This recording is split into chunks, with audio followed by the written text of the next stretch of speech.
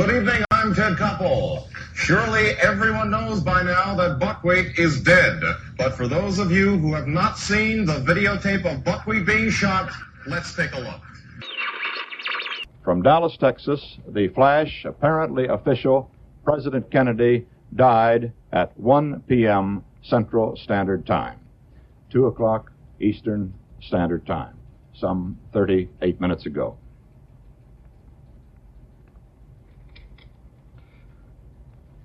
Vice President Lyndon Johnson has left the hospital in Dallas, but we do not know to where he has proceeded. Presumably, he will be taking the oath of office shortly and become the 36th President of the United States. Did you ever know Oswald before? Never have known him or seen him before. Had you ever planned anything like this? I was so emotionally upset for 3 days. Is there any truth at all to the stories that Oswald had did in your club or anything? None whatsoever. It's just fabrication. Normally you carried a gun with you, didn't you, Jack? Yes, I did. I always carried a gun because of various altercations I had in my clubs. Then I carried a pretty large sum of money at times.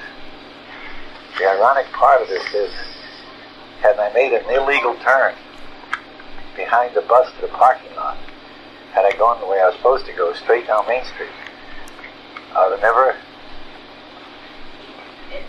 never met this fate, because the difference in meeting this fate was 30 seconds, one way or the other. Ty Webb, Heavy Longmire, Gustav Mateblanc. Is JFK London transmitting on the shortwave band on 10.4 meters at a frequency of 250 megacycles per second. This is JFK London transmitting on the shortwave band on 10.4 meters at a frequency of 250 megacycles per second. Can you hear me? Can you hear me? Can you hear me? Can you hear me? Come on then, Plato. Enlighten me. Like I said, we're nothing if not generous. We are generous. With our time, with our bodies. I mean, our t-shirts. T-shirts. See, I'm still waiting on a t-shirt. Dude, I'm so fucking behind on t-shirts right now. I've got one Can You Hear Me t-shirt, and it's one of those first ones. I've got it on right now. Look, Heavy's got his honey bun t-shirt on. This is the only he's got stained. This is the only one I have. It's one of the first ones you made with just a little print thing on it. Oh, that is an old one. I don't have a honey bun one, but I do have a catfish one. Do you want a honey bun one? Oh, yeah. You need a honey bun one. I'm big time. Is it okay if we start calling you Honey Bun? Or maybe just I? That's kind of hot. So have you ever been to Dick's Last Resort? Yes. So you know the whole point is like to be an asshole. Like Right. I don't get that whole appeal. I've never been. I went there in high school and I didn't know that was the deal. It's And kind I of remember annoying. the waitress came up and called me pumpkin tits, and I was like, "Is that supposed to be an insult?" It was a very weird interaction, but Honey Bun just reminds me of like pumpkin tits. Come over here, Honey Bun. Is that Honey because bun. the nipples were like... No, I think just that they were the size of pumpkins. I don't really know. I don't get the joke. That seems like she's coming in pretty hot there. To start with. Yeah, that's She wanted a dip. Can I take your drink order, She pumpkin tits? Are you recording? Oh, yeah. Oh, no! Yeah. Well. Well, now you have that of Heavy. Like you can just start it there. Yeah. There you go. No, we're going back to the start. Okay. I'll cut all that out if you want. I don't care. It's great. We're all having a good time here. It's all friends. My whole thing is that like with cussing, with doing whatever, like my dad listens to my podcast, and anytime I cuss, like I think about it, but then I'm like, he knows who I am. Right. And he's always like, anytime I say this, like, is your truck parked out front? He just thinks I sound like a sailor, truck driver. It's his big joke. He's a country guy, like you guys. I think we would really enjoy hanging out with Rudy. I really think you would too. Yeah. He's How old is Rudy? 68, 67. Okay, she's like our dad. Yeah. So he's Vietnam vet. He's a big fisherman. Tells a lot of stories. Oh, I mean, hell. Other than the Sign Vietnam him up. part, I mean, that's sounds us. He caught a 97-pound catfish once. Oh. 97? Holy Yes, cow. it was Noodling? What lake? Jug line? I would have to look at. This is in the 90s, so I'd have to ask him. But I don't think it was Tawakoni. We would like. I bet a blue cat at Tawakoni. I bet. But it Dude, was like Tawakoni, it was the like hybrid the fishing and sand bass fishing over there at Tawakoni. I've been striper fishing over there. Yeah. That's I think the it was best like I've the ever, second one, I've ever second had. largest one on rod and reel. But he and I are supposed to go on a fishing trip, like on a guide trip, and it's so funny because like TC tries to like he's not interested whenever I go fishing with my dad like normally, and then my dad's talking about a guide trip. He's like, I want to go. I'm like, Right. what the fuck are you gonna do? Read the internet? Yeah. I'm about to show you a picture of a big ass striper I caught on Tawakoni. So Okay. prepare yourself. All right. Let me see it. This Bring is it. captivating podcast. This is gonna be a dick pic. Well, y'all can just talk amongst yourselves while I look this shit yeah, up. you need to do your housekeeping. Have any of y'all Heavy's on a roll. I'm intrigued anytime something Kennedy comes out. Well, hold on. Then we do need to do housekeeping because this is going to be the whole episode. Okay. This is Can You Hear Me, the podcast. 3 guys plus special guests. First of all, look at that mess of Very hybrid special. and striper we caught one day. Wow. It's That's hybrid. nice. Let me see. Wow, that is an impressive picture. That's a good take from Tawakoni. Now I'm about to show you this big mama bear I pulled in.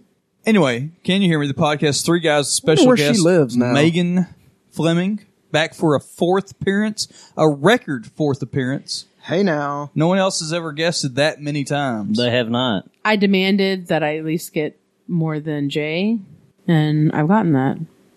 There we go. Although Cranfield might have gotten 6, technically. God damn it, we're gonna be here all night. Not all together. All night. not all We're together. going all night. Anyway, thank you again for once again coming for the 4th time to the Longmire Studios. It's a drive out here. It's a nice barn though. And you can find us on the internet at canyouhearmepod.com where all of our old episodes are, including the $120 episode if you want to hear Ty and his first appearance. And you can always find us on Twitter. I'm at Real Gustav. You can find me, the one and only Heavy Longmire, at Longmire Heavy. I'm at Ty Webb 3000. Check out that big mama bear. I just love that Heavy points to you like, Yeah, turn. like you're on. Red That's- light. That's nice, man. Hell yeah, it is. What that way? I don't remember. That's the What biggest that striper way? I've ever caught, though. You What that way though? Get a gander at Oh it? wow, that's a Pretty big good little that's fish a right big there. one. Nice damn striper. That's the biggest one Did I've you ever eat it? caught. Oh yeah, That's what I'm talking about. we caught a mess that day too. That was also at Tawakoni. Now, was that just on your own or was that guided? How about that? Damn, son. That ain't a bad one either. Dadgum. I know, son. What do you think, Megan? You like that girth? You? Yeah, that's him. Yeah. Not. How long ago was that? That was 2013. Okay. Megan would like you to send that to her. Here's It's not a tie, so I don't want it. I was tied in the fish. my dad pulled in that No, it wasn't. big hybrid. There Oh, there we was go. the one with him with it. Oh, There's one at. There's Maybe me you- and Pop with a couple big ones. This is great radio. Damn. This is the best That's great. ever. Right there. That's I a great know, pick. maybe just cut this Let's part show out. Gus that. No, this is There's too me much. and my old man with a couple big fish. Dadgum, that is sweet. Oh God Almighty! Wow. You see where I get those girlish good looks. Well, we've always known where you get those girls. Dad is a looker. He's a handsome man. I can't Feast see your it. eyes on that A old great man smile. right there. You know, Great smile. It's That just that man's you look always like smiling. a baby. And always funny. Yes, he's funny. Always funny. Always been. All right. And Megan, we can find you on Twitter at Here's one of me during Little League. No. It's Bopolina underscores in between the A. And- I've gotten it down now. You have gotten it down, and you can find us on social media, other places too. But that's the main thing. Social media. Tweet us and email us. All right, Heavy, you've been wanting to talk. I mean, you've been chomping at the He's been bit. itching. Itching. Check out that beard I had at one point. Dang. That's what I'm talking about.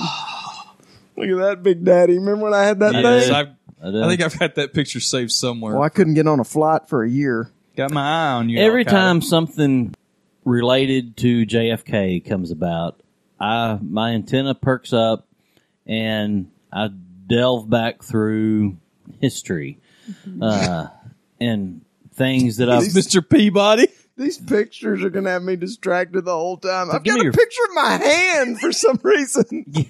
Were you measuring something? I don't know. Ty, put your phone down. Ty. I'm sorry. Keep going. I'm listening. He's not listening. This is no tech time. I'm listening. No tech time.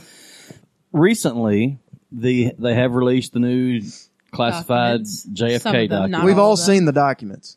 Some of them, not all of them. Mm-hmm. Well, that got me intrigued the night after they came out, and this was an overlooked movie that to me is great. I don't know if have y'all seen Parkland? I have not seen that. Oh, I've heard that's good. But Is that the one with Zac Efron? Yes. I started watching that. It's really, really, really good because it shows some perspective that at the time when that came out, and I think 2013, I wasn't aware of, so I looked up a bunch of stuff. Maybe you and somebody that does a movie podcast could do an episode about that. Maybe. Nah. And doesn't sound very good. But anyway, so how old were we when JFK came out? Freshman? I think I was a freshman. You might have been a sophomore. I think we were high school. I think we were driving. Okay. And that was my first take at the JFK conspiracy. And I was enthralled. That was a great movie. It's a great movie. Not accurate at all, but it's not it's accurate a great at all. But that sparked. You can say that about pretty much any Oliver Stone. And back in the day, that was the linchpin as my mastery of 6 Degrees of 6 Degrees of Kevin Bacon. Right. Because he was in it with so many other people in that movie, and I could just always whip anybody's ass. Exactly. That was a go-to. So that sparked my interest in the JFK conspiracy. Was that movie there? And since then, I've read articles, read old. Is that why there's all these pieces of paper taped to the wall of the garage? Yeah, it looks like Beautiful Mind in with here. yarn, with yarn stretched back and going forth from pin to pin. Could be. All right, let's just round table this here. Gus, do you believe that there was a conspiracy to kill one John Fitzgerald Kennedy? My answer has been redacted. Megan? No. You believe that there was one shooter, one Harvey Oswald? Yes. From the 6th floor schoolbook depository? Mm-hmm. Okay. Mr. Webb? He doesn't even know what you're talking about. He is right now. There's so many cool pictures from way back when we went on those. I think Lee Harvey acted alone. Okay. Now, I don't know. I mean, I do think there's still some question about whether or not there were any kind of people behind the scenes that were interested in Kennedy's demise. Yeah, I think that's I think that was out there for sure. Right. But yeah, I mean, I'm a Gerald Posner / Gordon Keith believer on this lone gunman. Well, as I've gotten, go ahead, Gus. What about? There's a theory out there, and you may touch on this in a minute, that while Lee Harvey may have acted alone, maybe there were some other shots that were friendly fire accidentally. I talked to my mom about that yesterday, and she said she's never heard that. And I was like, that's why they won't release it, because the guy who was in front of Kennedy, he was shot in the back, and it was said to have... John Connally. Yeah, I always forget his name. Yeah, the governor. But it was always said to believe... Rose-colored it was always glasses. believed that whenever they're trying to get up into the car, that I don't know if someone's holding their gun, but that gun then shoots the guy in the back. And they didn't want that released. And she's like, I've never heard that. There was only one gun. I've heard a couple of other things where there was possibly... As I've gotten older, which, young heavy likes to believe, as any young person does, in conspiracy. I do believe that Oswald probably acted alone and got lucky and pulled this off. I do think that. That was a nice petty callback. But then it calls into question, well, why the hell all this stuff secret for so long? How come they don't just turn everything loose? My theory on that is that there were so many warning signs and that it could have been prevented. Yeah. That the FBI messed up. Yeah. Could have prevented, the CIA messed up. It wouldn't surprise me if, because we know that Oswald had, lived in Russia for a while, then gone to Mexico City about 6 weeks before it happened, and the CIA was watching him and all this kind of stuff. FBI had a file on him. Wouldn't surprise me if the CIA actually did over the years have contact with him, and if he wasn't, he might have been a double agent / wasn't that in the documents that like they asked that / triple agent / yeah, and that. Did he try to defect when he was in... I know when he was in Mexico, he went to the embassy, right? And they were making fun of how bad his Russian was and everything. He was talking to the Cubans, trying to get a flight to Cuba to then go back to Russia. Right, okay. Or something like that. But I think there were just lots of... I think the problem with them not releasing all the documents is that there were lots of warning signs that would make the agencies look bad as far, kind of like with 9/11. There's, tons of chatter beforehand. Right, and then like after hindsight, you can... Right, tons of chatter beforehand, and then in hindsight you can say, well, shit, we should have picked up on this, that kind of thing.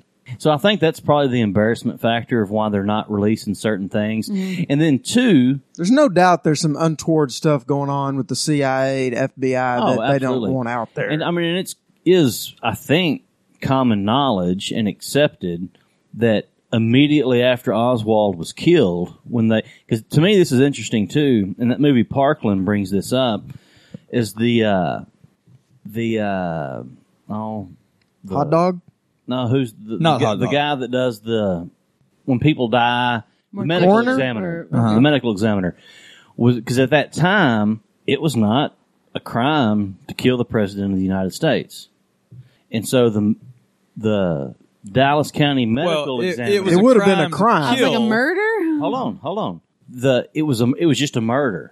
It was not like a federal crime. Right. So the Dallas County medical examiner tried to keep them from taking the body back to Washington. He's like, no, this is a murder investigation here in Dallas. You cannot leave with the body. And the feds are like, no, we're getting the F out of here and we're leaving. So then they hustle off. And since then, laws have been enacted to where that is a federal offense. Did you watch Jackie? I've not seen that. Yeah, I did a podcast on that with TC on my podcast on the Blowout Network. What's the name of that podcast? Hey now. Megan's Movie Podcast. Where and when does that release? Every Friday. That I wasn't really going to try to go into a thing like that. It's got an awesome But anyways, theme song. I was just talking about how really I've always been obsessed with Jackie Kennedy, and it's not even like a JFK thing. Like I've been obsessed with Jackie Kennedy since I was little.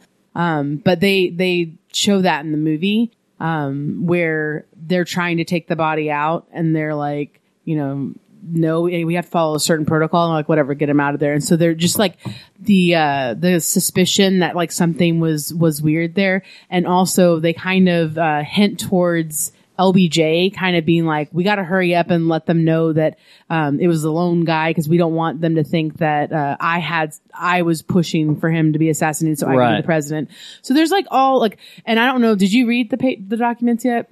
I've read bits and pieces. Yeah, we've all seen the documents. Yes, you've all seen the documents. I've only gotten to like read about certain parts of it, but the one that like it was just saying that someone had called the day before Lee Harvey was shot and was like, "Hey, you guys, Dallas PD, you've got to like." I believe it was Hoover. They were like, "You've got to secure." Harvey it was Oswald, J. Edgar Hoover. That's right. Because I'm going to kill, because someone's going to kill him tomorrow or something. Yeah. And so then the next day he died. And so it's like that type of stuff that they're releasing now is what I guess they're worried about. And then I think Gordon was talking about it. That would be Gordon Keith on KTCK, The Ticket.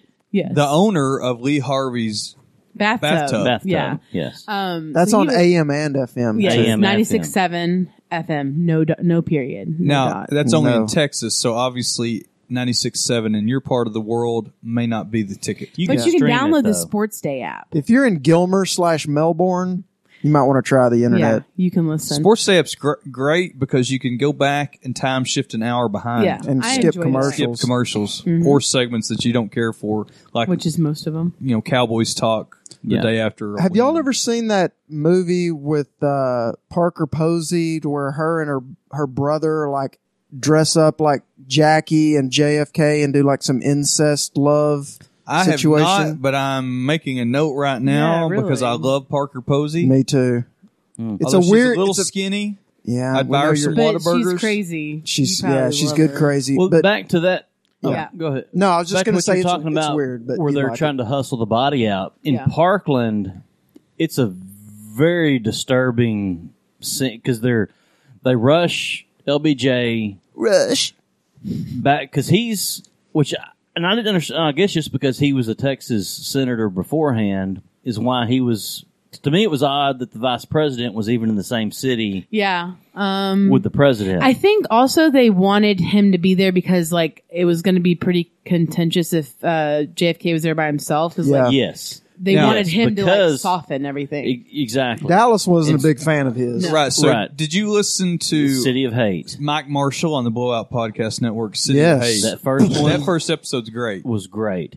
And it's very great. I mean, like, in Like that opening, strenuously object great. the opening dialogue in that was, Yeah. unbelievable. Unbelievable. But with Parkland, it shows them rushing because JFK he was at Parkland. They Yeah, I rushed him think I to remember seeing Parkland this too. part. Yeah. Well, then they're like, okay, we got to get him out of here. So which I questioned, and here's the Gus in me. It shows the Secret Service with these automatic weapons, and I'm questioning the authenticity of that weapon in that time period. But rushing him to the car, and then rushing him back to Love Field, getting him on Air Force One, and the Secret Service is like, okay, we got to bring the coffin on board. Where are we going to put the coffin? And it's just this heart wrench. They have to take seats out of Air Force One. They're like, and so they're just making room. And then the damn casket, they're having to carry it up the ramp, up the stairs. Well, it won't fit through the damn door. They can't make so they're like sawing off pieces of the plane inside and shit to make the corner. And they're like, they're expecting everything to be under attack, just like chaos. Just like on 9/11, you didn't know what was coming next, And it was just this real. I mean, they're turning the casket. It's just like moving. It's like they're moving a couch into Air Force One. They're turning it People hate to help somebody move every which way. This is a And serious topic. Okay. good joke. That was a good joke. But then what I found interesting, Secret Service is calling to see if somebody's got a truck. right? Nobody wants to pay for those fucking U-Haul blankets. Yeah, all they says is we'll get you some pizza. Just go by the grocery store. Or See get you a 6 pack of some pizza. Get your ass over here and carry that. Go by the grocery store. See if they have some boxes. We're not buying boxes. We ain't buying no fucking boxes. What I found interesting about Parkland was the characters, the real life characters that aren't brought up in other movies and documentaries. Can we put your music in at the start of this episode for Parkland? Sure, I'll send it to you. The like Lee Harvey's brother, Robert, who lived in Dallas, he's still alive. Lives in Wichita Falls. Think we can get him on? He's 90-something years old. Call him. Still alive. Sounds like a plan. Maybe he's actually what amazes, hit that door. Hit that door. Behind the door. What amazes me is because obviously that happened before any of us were born, so we think of it as ancient history. Ancient history. Nobody can still be alive from that. In the famous photo where Jack Ruby comes up and shoots Oswald, and he's playing the keyboard, and the cop that's standing to the right of Oswald is. He's got a tan suit on. He's still alive. Dude's still alive. Lives in Red River County. He was on. I think the Musers had him on at one point. I think you're right. So, have you seen the Netflix doc? It's not the documentary, but it's like the Smithsonian version. Kevin Spacey voices it, but it's like the day that Kennedy died or something. I haven't seen that. It's really good, but it just in talking about that picture and technology about like how hard it was to actually shoot a picture, and it wasn't like the olden days where you had like the little birdie and like. But they did wait an hour, but it wasn't like an instant thing. Right. And it was just so happened that the guy said, and they were interviewing the photographer, that he said that he just had clicked it really quickly and it got it right whenever it shot him. Right. And just seeing that part of it, it's like not really, they don't really go over that in the movie. Yeah. Right. The thing that drives me the most insane is when people go off on trying to make Jack Ruby into more than he was. Yeah, Jack Ruby was a wannabe. exactly, and he was a sleazy dude. Oh yeah. I mean, and definitely had organized crime connections. yes, Right. But he was always a wannabe. Yeah. And he wanted to be the man that shot the man that killed the president. But what amazing! I've gone on YouTube and looked at videos of like the doctors that were working at Parkland at that time. I mean, I think all of them are dead now, but most of them lived until the late 90s, early 2000s. And here's where you're like, something's not right. I mean, when one of the doctors that was in there working on him, who was at the head of the table, holding some piece of equipment, staring into the wound in Kennedy's head, when they show him the autopsy pictures from Bethesda, and he's like, no, that's not the wound that I saw. That's something's. There's been talk about how there's different. That stuff gives you the jeebies. Yeah, how there's been and I don't want to get too technical, but yeah, and but that's busting out that Latin again. Yeah, I mean, if any MEs are listening, I'm sorry, we're doing shop talk here, and that's the kind of stuff which I don't know. I mean, I think definitely mistakes were made because any of those documentaries, it blows you away, or always blows me away as that's happening, just the chaos and disorganization within the Dallas PD. Right. People coming and going. It was a cluster. Even in the hospital. Like in Parkland, they make light of this. Finally, one of the nurses is like, y'all got to get out of here. I mean, there's the operating room. It's full of Secret Service, and I think there's reporters in there and everything else. And they're like, y'all got to get out of here. Leave. And it's just bizarre to watch that level of disorganization. But at the time, that's kind of the way times were back then. It was just kind of come and go. There wasn't really protocol. There wasn't protocol. Like when you think there was no HIPAA. Yeah. Well, when you think HIPAA. about just even the shootings that happened in Dallas with the police officers, like it was chaos, but at the same time, they had like SWAT in there really quickly. Right. They were able to find the guy, They knew what to find do. the drone or the bomber, and they kind of like were able. And I don't know if that. Yeah, it's just, they knew what to do. But back then it was like, and I know it sounds stupid, but I was always really fascinated by the reporters that, because it was, by the grassy knoll, they'd have to run to the Dallas Morning News, and just thinking about them like panicked, like trying to get there really quickly. And I think they were talking to some of the people who were writing for the morning news, and just like how I think they might have had to use the phone in the school book depository and just calling someone being like, hey, this is what we found out. And then there's the Walter Cronkite thing, but Brett Shipp's dad was one of those reporters back then. Well, in Parkland, it shows how I can't remember the guy's name. He plays a reporter for the Dallas Morning News. He was in Boardwalk. He's from Texas. I haven't seen I was like, Boardwalk. Steve Buscemi? He's a Texas actor. I always like him. He's just he's a character actor. But he plays a reporter for the Dallas Morning News who realizes that Zapruder has this film. Well, he tells the Secret Service. Well, the Secret Service and this reporter track down Zapruder at his office. Billy Bob Thornton plays the Secret Service guy from the Dallas Bureau. Is he fat Billy Bob Thornton, or is he regular? Skinny. Oh man, Evening Shade, Billy Bob. I need Tombstone Billy Bob.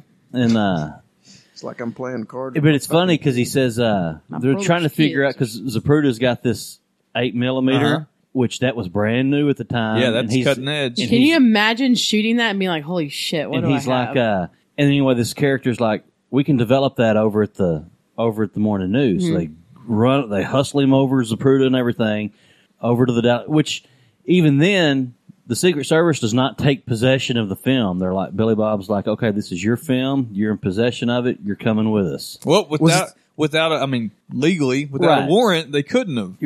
Nowadays, do you think that they would there's wait no for a question. warrant? Well, Like, but see, back then I'm thinking more. They'd be less likely to back then, because that's back before Miranda. I mean, there was a lot more. That's true. Latitude. And so they go over to the Morning News. The guy from the Morning News comes out. He's like, "No, we can't develop this. Try next door at WFAA." Yeah. So they go over to WFAA, and that guy's like, "No, we can't do this." And Zapruder's like, "I think there's a guy out by Love Field at the Fox Photomat or something. I think they'll do it." So they go out there, and the guy's like, "Yeah, I've done it 4 or 5 times. I'll try it." And he develops it, and then, the rest is history. Was that actor Barry Corbett by any chance? No. I'm just trying to think of a Texas character actor. So we were talking What about the guy that used to be on the Mr. Peppermint? Was it Jim Varney? No, it was not Jim Varney. All right. That was an awful guess. I mean, that was a great guess. You don't make if you don't shoot. So the one thing I was going to say about my family connection to the JFK thing debacle. Is this a bombshell? I need to hit are we going to get behind the maybe green door? My she doesn't get it. No, I don't. It's okay. Porno. Don't look it up. 70s. I don't know. I'm curious because I don't I don't know what's in the doc. I have not read all the documents. I'm sorry. Who is it? He's not from Texas. He's from Lawton, Oklahoma. Oh, shit. Way to go. Paul Sparks. Never heard yes, of yes, him. yes. Okay, give us some more. He played I love it. He played Mickey Dole in Boardwalk. Mickey I haven't Dolenz? seen Boardwalk, but I think I need to. All right, Megan. Anyway, so Hold on, he's gotta give us I'd some be more. curious to see if the documents have anything that was reported during that time period, or if it's only solid leads. Oh, yeah. But what happened was, so when Oswald fled the scene, J.D. Tippett was the officer that was following him, and so when they're on Jefferson. Like I think he goes into the theater. And so Texas Theater? Yeah, the Texas Theater. So, JD Tippett has to stop off at a record store to use the phone to like that. Cause I don't think they have the walkies or something. I don't know. So he has to call the, department to be like, hey, like, I think I just found him. Like he's in the theater. This is before he gets shot, and he uses the phone, whatever, walks out. Well, my uncle let him use the phone in the top 10 records. Now we're Listen to talking. this. And so it was one of those whenever like they think they were going around being like, well, we need to trace back like when he was shot, and they were like, okay, well, we know he went to use the phone, so we have to go back to this record store. But my uncle was kind of like a fisherman, tall tale kind of guy, so I don't know if he made it up or not. So Did he own the record store? No. Well, he just worked working there? it? Yeah. Well, then, okay. The Did Jack Black work there too? Yeah, and a guy named Dick that was bald. Seriously. Right. And Tim Robbins lived upstairs.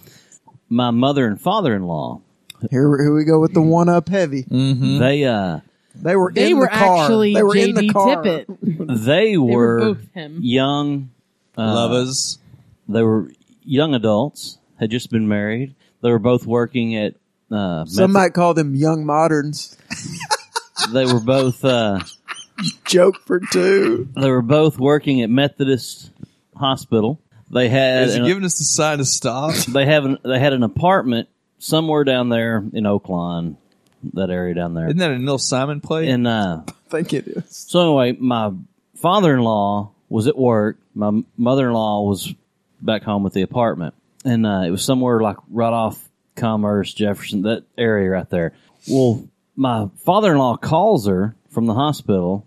She's at home. She says, hey, or he's like, hey, did you hear that the president's been shot? Yeah. She's like, oh my God, this is she's got the windows open and stuff. Well, as they're talking, she says all she can hear is just sirens and stuff. And she's like, hold on, I can't hear you. There's something going on across the street. And she puts the rifle away. And there's something going on across the street. And it ends up just right there across from their apartment was where Tippett was shot. Wow. Yeah. That's pretty That wild. is cool. And she hangs up the phone, walks out, all cops all over the place, and like there's been an officer killed, and they're like, oh shit, well hell, the president got shot too, and she didn't know anything was going on, right. And it was just one of those things, but it was like, It's just right there's there. so many things about that. It's just such a crazy scene. Yeah. I mean, all the things that happen in a short period of time. Yeah. And so chaotic. And, we've talked off air because we all enjoy a conspiracy theory. Oh, yeah. That's just, I think it's human nature.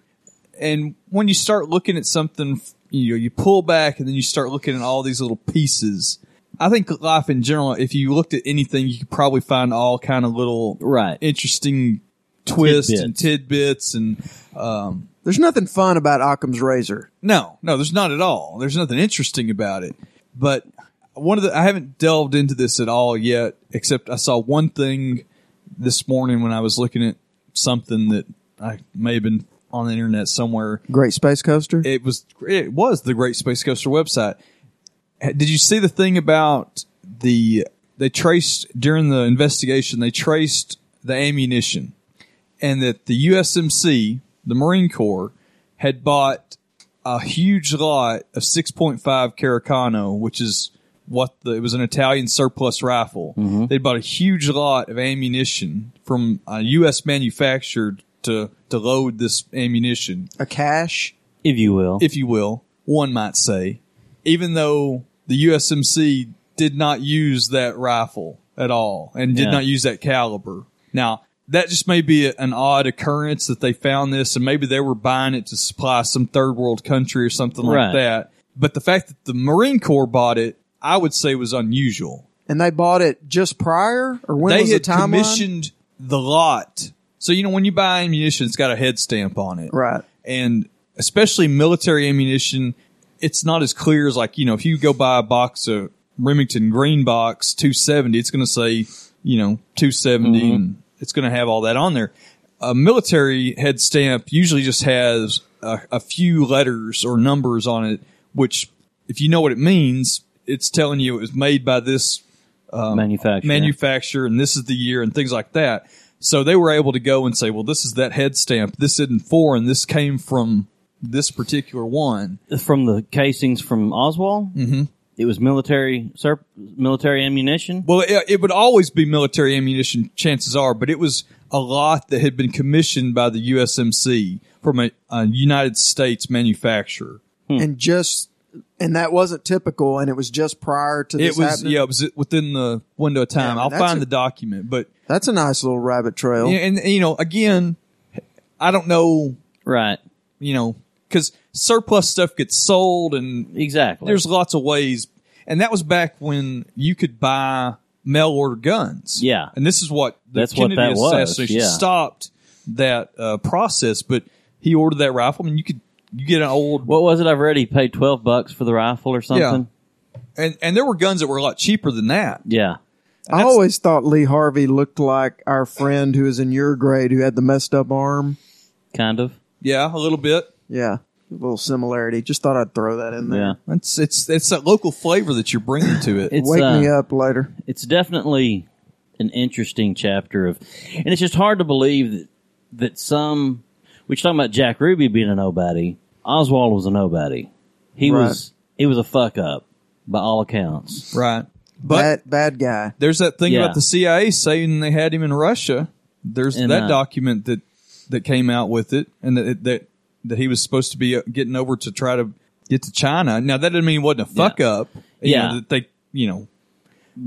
it's just hard to believe that somebody like him could get that lucky. If he truly was a fuck up. Right. Which and I don't know what was Secret Service protocol back then. Fuck. Yeah. Evidently it wasn't. I mean.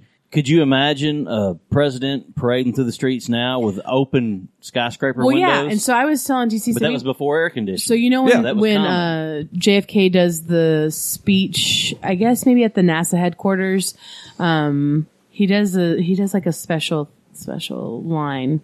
Think not what you can do for your country, or what your country can do for you, but what you can do for your country. This is an uncanny. I think it's whatever he's saying. We'll be on the moon. We'll be on the moon. 1969. Okay, yeah. So whatever. He's at this place. The moonshot. And so in the actual picture, we TC made me watch the whole video. It's on YouTube. But he's doing the speech. LBJ's behind him. But I mean, there's just randos sitting right behind LBJ, and I'm in what world is this taking place? And how sad is it that that's all I'm thinking is someone's going to shoot him immediately, even though I know he's that's not how he dies, but just the clearance that they have, even whenever they're in Fort Worth, at the very beginning of the day where he was assassinated, and, he ends up I guess they fly over to left field. But even before that, when they're in Fort Worth, they're this close to people, shaking their hands, and I think, that's the thing is that Jackie, the movie, is not that great. But I do like seeing there's untold stories. I think she had just suffered a miscarriage. Yeah, I think I've heard that during before. that. She didn't want to come out of the room or whatever, and so they actually held up the luncheon. They were sitting there waiting for her to come, and so she's God damn it, I gotta fucking go down there. So she goes down there, is all dressed up and kind of waving or whatever. But just the fact that the first lady, the president of the United States, were just sitting there walking. Anyone could have walked up. Yeah. There wasn't any, I don't even think that there was that many Secret Service people in front of them or holding on to him like they do now or covering his head. It's insane to watch all of those videos just anytime they're doing Well, and even that changed everything about Yeah. Well, you say that, but then look at how Robert Kennedy died. Well, but he was... Yeah, but he wasn't a president. He was a nobody. But then again, to your point. But he was running for president. But beyond that, do you remember? I mean, I remember specifically when Reagan got That's shot. true. Yeah. And if you watch, I went back and watched the video of that not long ago, and it's crazy to see that. Yeah. And there were people all around him. And it's a clusterfuck when that goes down. Who was the guy that It's got amazing. shot in Alabama? George Wallace. George Wallace, yeah. It's amazing Reagan didn't die in that. Oh, yeah. I mean, Have you ever seen that movie, The Day Reagan Was Shot? No. I don't think so, but that sounds familiar. It's amazing to me, the politicians who did not, the ones trying to grab power, they're like, no, that, and people are like, that's not how the Constitution Oh, you're talking works. about Alexander Haig is the classic one. Yeah. Where he's like, I'm in charge. And like, not exactly. Not really. Tap the brakes, buddy. Yeah. And, but yeah, that was a clusterfuck with them trying to figure out what to do and when to, okay, is he conscious? Do we swear in Bush? What do we do here? And, I can't imagine the chaos that goes I think with after Reagan, I think things definitely tightened up. Yeah. But what about But Ford, Squeaky Fromme tried to do Ford too. Yeah. what about what's her name? Gifford. Kathy Lee? No, she's got a great set. What is her name? She's the lady who got shot in the head. Like, I don't know if she Oh, yeah, Gabriella. yeah. Oh, yeah. Gabriella Gifford. like just the fact that like how did that happen? Like wasn't she like at some supermarket like giving a speech Yeah, or but something? I mean, But she was just a Just U.S. rep. though. I mean, but that's what I'm they saying don't is get like security Yeah, they Why don't get that kind not? of security. because there's how many of them? They Like get some 200 security, and but something. nothing like a Secret Yeah, not Service. Yeah, I like mean they'd Secret have Service. there'd probably be a cop there, but Yeah. To that point, and Reagan proves this. Even with all kinds of security, if somebody wants to shoot you, they can shoot you. Right. Somebody Yeah. wust to blow you up, they They're got a gonna blow pretty you good up. chance of blowing you up. It's like, have you ever heard the story where they accidentally thwarted Bin Laden blowing up Clinton? I don't think so. Tell me more. In I can't remember I can't even remember what country it happened in, but Clinton was overseas and they had the route laid out that he was going to be traveling down. Was it a dusty road? And Going to meet his at friends. the last minute, this last bridge that they were going to go over, There was a goat on it. the Secret Service just, I guess, got that feeling. You Yeah. know, they're like, no, we're hanging a left here, and they turned off course, went around to another bridge. They checked the main route out. It's loaded with explosives. I'd never heard that. That's and crazy. it was Bin Laden that would have. He's the one that He's over there crouching with one of those old plungers from a cartoon. Yeah, just like Wile E. Coyote. He's back there behind a rock. We're talking about assassinations. It always it's insane to think about. Like our dads graduated in '68, which how much shit went down that year. Oh. Like I always loved to bend their ear on. Yeah. I mean, you had MLK and you had RFK within just a matter of months. Right. Yeah. You know, and the whole world at that point was just like, what the hell Yeah. is You going had on? Vietnam going on. You had civil rights going on. I remember asking my dad once, as a lifelong Democrat, I said, at what point in your life did you realize that the world wasn't going to change? That it's going to be what it's going to be, and it's just going to keep on trudging along. And without even skipping a beat, he said when Robert Kennedy was killed, Yeah. he said that guy would have. That broke a lot of hearts for He said- sure. he Oh, my mom talked about like even with JFK, she was like boo-hooing. He said, Yeah. he said, I had my wagon hitched to that guy. I said, I really believed in him as far as just not specifically for what he stood for, but the stuff that he was active in. Like I don't know, but he's like, that was when they killed him.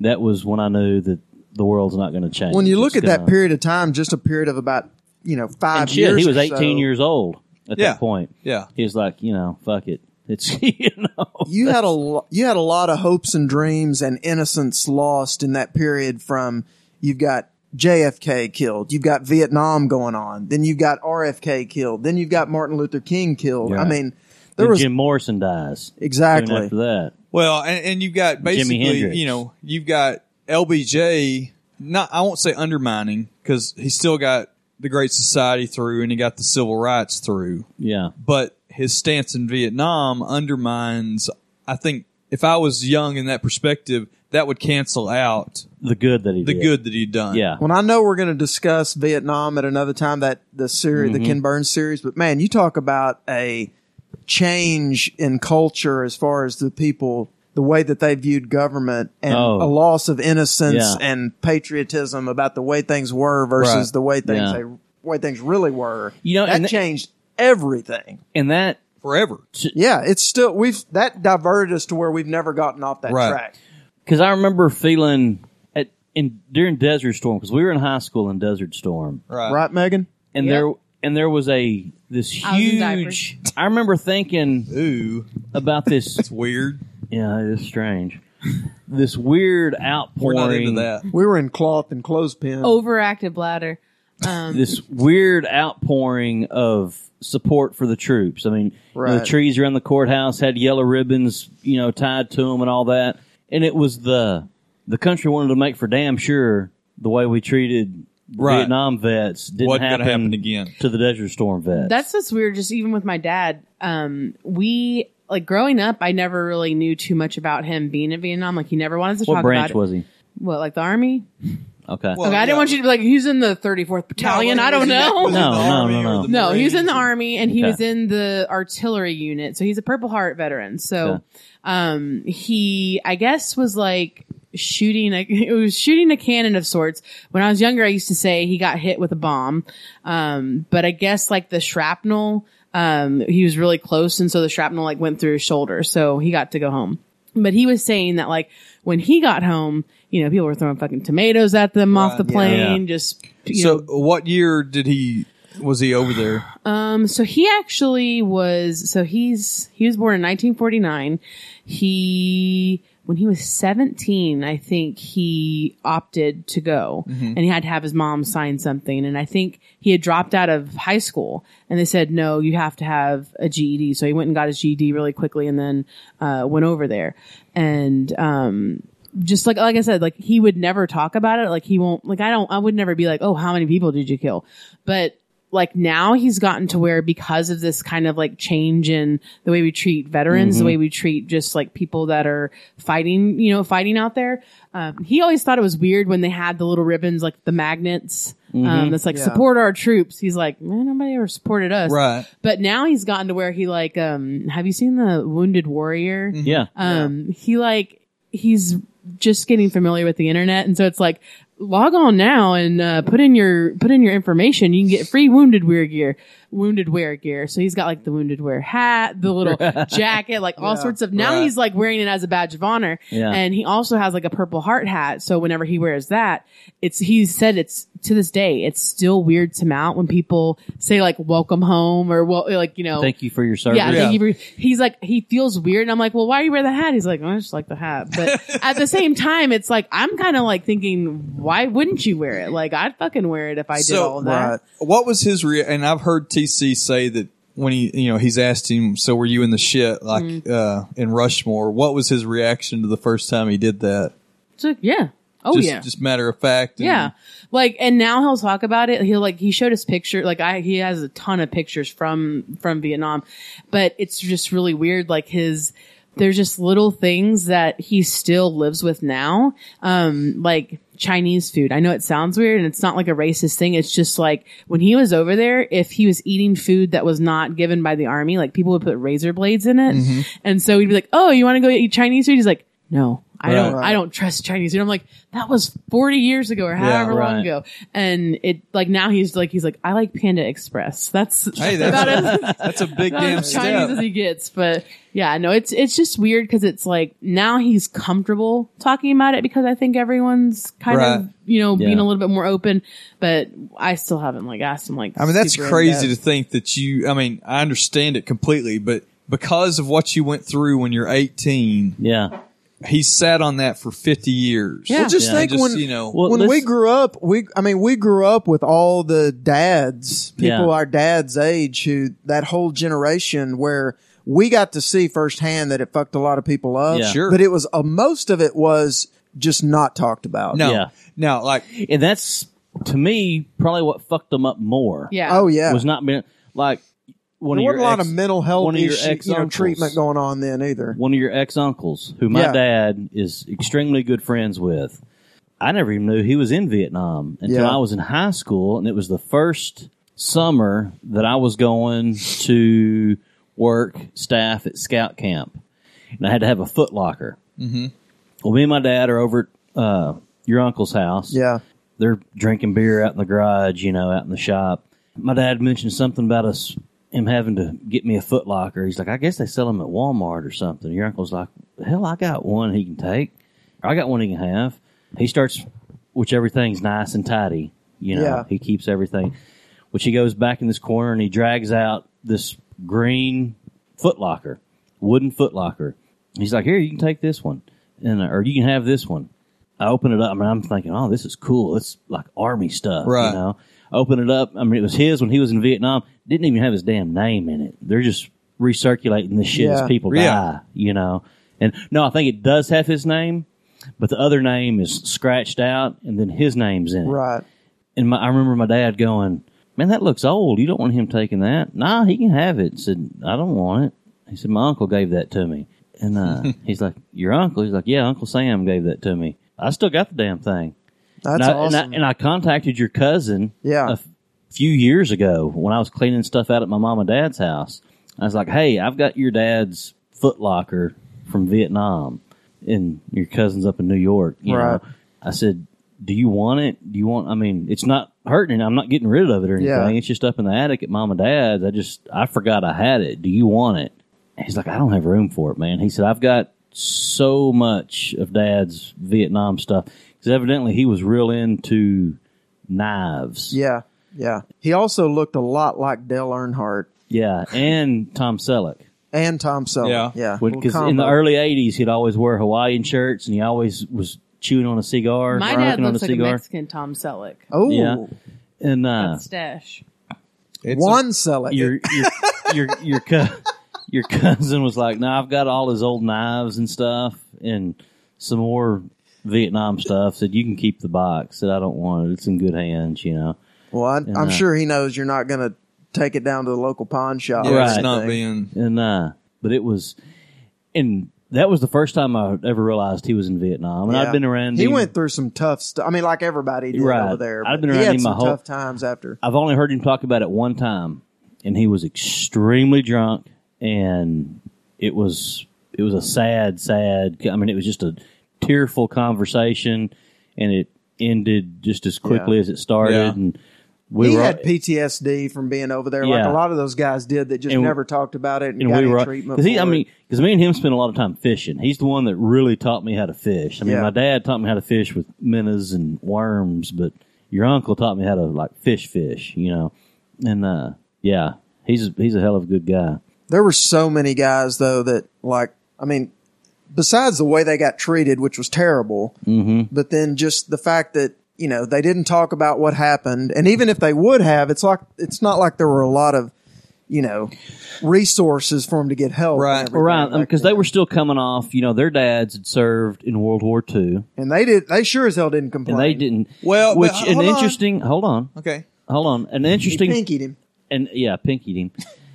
Which I'd never thought about this. That's just teasing me. Till a documentary that I was watching several years ago was talking about in World War II, they would rotate troops from the front back off the line, and you had just had this massive force of American soldiers that they were constantly rotating to different fronts, and then you'd come back. And you said in Vietnam, that was the first war we'd used the helicopter, where you could get troops anywhere as quick as you wanted them there, drop them off, and they would just hop them from battle to battle to battle. So these guys were never pulled off the line very often. There was no break to, go back and rest up like they did in World War II. And kind of the same way now with the way we use our troops. Because even in Vietnam, it might have been, what was the average tour duty in Vietnam? I think it was... Well, it changed over time. Okay. I think towards the end it got longer. Longer for sure. Yeah. And during the draft, once you got to the draft, it got longer. But I think did you get to 13 months or 18 months? I can't remember what the documentary said, but it got longer towards the end. Which, like the tours that guys do now, I mean, they're pretty damn long tours. You know. Now, so my dad grew up hanging around the VFW because my grandfather, he was in the Air Force during the Korean War, but he got to go to Puerto Rico. That's nice. You know, that's pretty sweet. And then my other grandfather, he was in the Korean War, but he was on an ammo ship, and the closest they ever got was some offshore shelling towards them, and it wasn't Ocean bad. water. Right. So he grew up with with Korean vets, and there's no doubt that some Korean vets, especially the ones that got right, prisoners of war or got encircled during the Chosun. Oh yeah, they had bad stories, but overall they weren't like super traumatized as a general populace. Yeah. But Dad said that the World War II vets that were at the VFW when he was a kid, the people from the European front, they would tell stories. But the people from in the Pacific, they wouldn't say shit. Right. Those guys have been through it. Because it had been so traumatic. And those guys, they had hopped from island to island to island. Right. You know. Whereas in Europe, they just marched across Europe. And it was much more of a... Not just, but... balls to the wall combat where these people weren't going to give up from the Japanese, which was the same as And in the Pacific theater, wasn't it mainly Marines? I mean, Navy and Marines. Well, no, there was Army there. Was there the Army Marines there? took the brunt, just like in Vietnam. Right. And a lot of it that the Marines took the brunt there. Yeah. Got a movie rec for you, Megan, as we're talking people coming back from war. Old movie you've probably never seen. The Best Years of Our Lives. You need to go watch that. It pretty much swept the Academy Awards that year it came out, which would have been like 40. It was close. It was 46 or 47. It's fantastic. Who's movie. in that? Frederick March. Frederick March, and the woman is Myrna Loy? Yeah. And then it's got a vet that actually lost both of his arms. Yes. And he's got his his hooks and everything. Yeah. Oh, it's a story of these 3 World War II veterans that come back, and try to adapt to living back home after coming back from the war. It's a great movie. Now, did you ever see, was it Coming Home? With John Voight? John Voight, yeah. That's another powerful. That. That's a Vietnam one.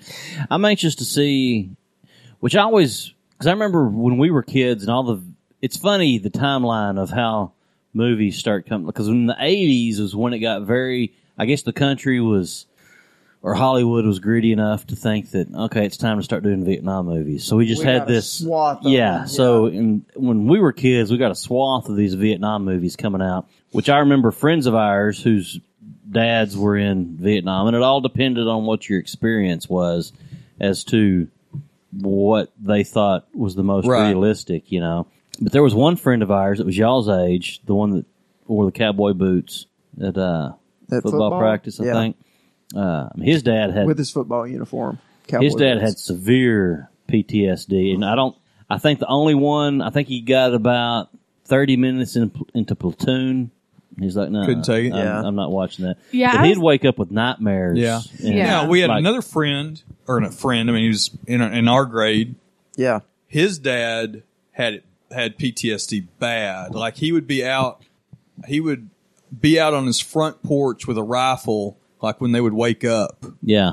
And he would be out there guarding it because they went to our church. I never knew them very well. And I didn't know him well, but he would teach what'd that guy do? Maybe a mechanic. Okay. Or a machinist. Megan, before they interrupted you. Let Megan talk. But he had it super bad. And, that was doing good stuff. Blowing through the stop signs. Sorry. And back then, how do you... Yeah, now it's heavy. Would y'all let Megan... She okay. tried to talk. Go ahead. I'm sorry. Raise your hand. Whoa, I didn't know I had to. No, I was just going to say, so my dad didn't so much suffer PTSD, but he actually had they diagnosed him with type 1 diabetes from the Agent Orange exposure. And so it wasn't until maybe 2004, I was graduating high school, I don't remember. But once they it took them that long to do paperwork or whatever. Well, they fought Agent Orange to even admit that it had. Right. And so he ended up getting it wasn't a big settlement, but he got X amount of dollars to pay for his past medications. And now the VA pays for him to get his medications now. But that's one thing that I feel, I don't want to be rah-rah, getting pissed about it. But like the VA, like is the worst thing I've ever seen in my life. Like he will get X amount of medicine. And it depends, like when you're a diabetic, it's not like you take a pill every day. Sure. Right. It's like if your insulin's lower, sometimes you have to take more insulin. And so they won't like have his medicine ready in time. Yeah. And so he has to go and like buy it at Walgreens. Right. And like he can't get a hold of any of the doctors. And the other thing is that like I guess a lot of foreign doctors that are trying to, I guess, get their, I don't know if it's just their, what is it?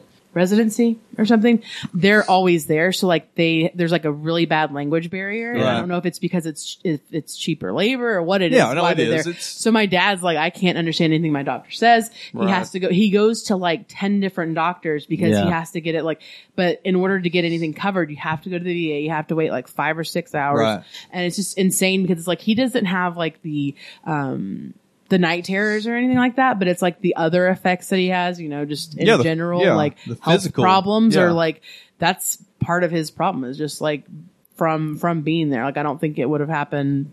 Otherwise. It's funny. There's also a lot of mess that goes on with the VA with the cheaper way to do things. well, that and like with the whole PTSD thing, like there's two sides to the coin. That it's great that that's been emphasized and a lot of people are getting benefits now. But what's also happened is like with a lot of, you know, anytime there's a big governmental system to where actually running it, you know, is very difficult, that you've got a lot of people that have gotten pushed to the front of the line that are getting benefits that shouldn't be getting benefits, to where a lot of people that have genuine PTSD, they're having to wait in line behind these people for all this paperwork to get done, for all, you know, because of the emphasis on, you know, if someone, there's such a high sensitivity to if anyone has any sign of PTSD, we want to make sure they get benefits, which is great. But you don't see behind the scenes of the bottleneck that happens to where people that need the benefits are having to wait in line behind a lot of red tape for those that should be at the back of the line. And what's blows me away, and my father-in-law, as I mentioned earlier, where it might have been a different episode, he's in the medical field. The last 10 years of his career, he worked for the VA. He was never a vet, you know, very pacifist type guy. I remember talking to him one evening, and I could tell he was visibly upset about something, you know. He's like, our government has, and this was right as the Afghanistan and Iraqi vets were starting to come back. He said, our government has no idea what this is going to cost. He said, you know, they look at things as far as, I mean, the only thing they have to base it off of is what Vietnam's costed them. He said, you know, there's so many more injuries that we treat. Oh yeah. Now, he said, those guys would have never lived in Vietnam, but the medicine's so good now, we can get, you know, all the amputations and all that kind of stuff. He said, our government is not prepared to fork. He said, I don't care what side of the aisle you sit on, they're not going to be willing to fork out the money it's going to cost to take care of these guys. Well, not to mention the difference in, just like the difference in mental health expenditures alone from what was available and offered then till now. Yeah. That, I mean, it's great that it's offered and it should be, but it's also a huge expenditure that it just wasn't part of the budget to the extent and that you it is can't, now. you can't, all you can do is And that stuff project. goes on for years. Yeah. I mean, you're talking about 30 years worth of treatment. And you can quantify, we got this many number of casualties in year 2006. You can't quantify how many people may have a PTSD related claim. Right. Because you just don't know. There's no checkbox to say, well, you know.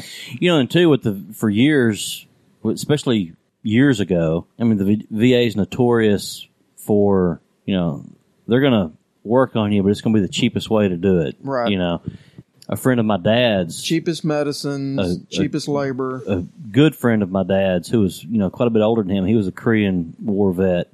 Later in his life, he had diabetes, ended up having some toes amputated, walked in a special shoe, and Dad said, I could tell he was getting worse. So I was talking with him one day and said, he just broke down. He's like, I've got to go to he didn't have regular health insurance. He'd always been self-employed. He'd just gone to the VA. He said, I've got to get my foot taken care of, the one that they'd amputated some toes on. Dad said, well, just get on the can you go down to the VA and have them do it? He said, yeah, but I know they're going to chop my foot off. He said, I know because that's going to be the simplest way to do it, and that's what they're going to do. He said, I don't want them to do that. Right. He said, well, have you looked at another doctor? He said, yeah, I went to see a specialist in Dallas, and I can do this and do this, but it's going to cost, X amount. They can save my foot, but this is what it's going to cost. So I know that VA's not going to do that. Well, he went on a little bit, got a little bit worse. Went down to the VA, sure as shit. They chopped his foot off, gave him another special shoe, told him to come back in 6 months, and 8 months later he's dead, one of those things. Which, he was an old man, probably would have died anyway, but at the same time, it's like, damn, how come these guys can't roll into, Baylor Hospital or Presby Hospital, that kind of thing, type of insurance, right? Well, this has been the light version of a bring the room up kind of episode. All right. Well, if you have stories about VA horrors, VA horrors, I'm sure there are some horrors. Or if you have JFK conspiracy talk, email us at canyouhearmepod@gmail.com, and we will talk to you later, I guess.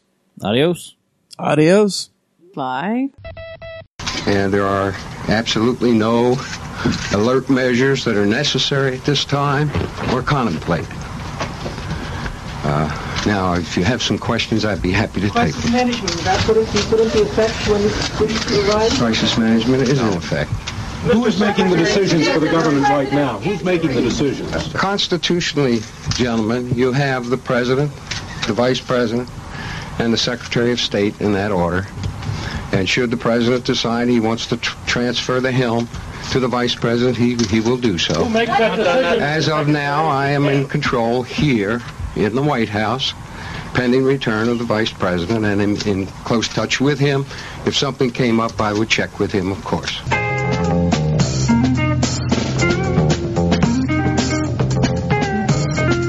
So you were in Vietnam, if I'm not mistaken?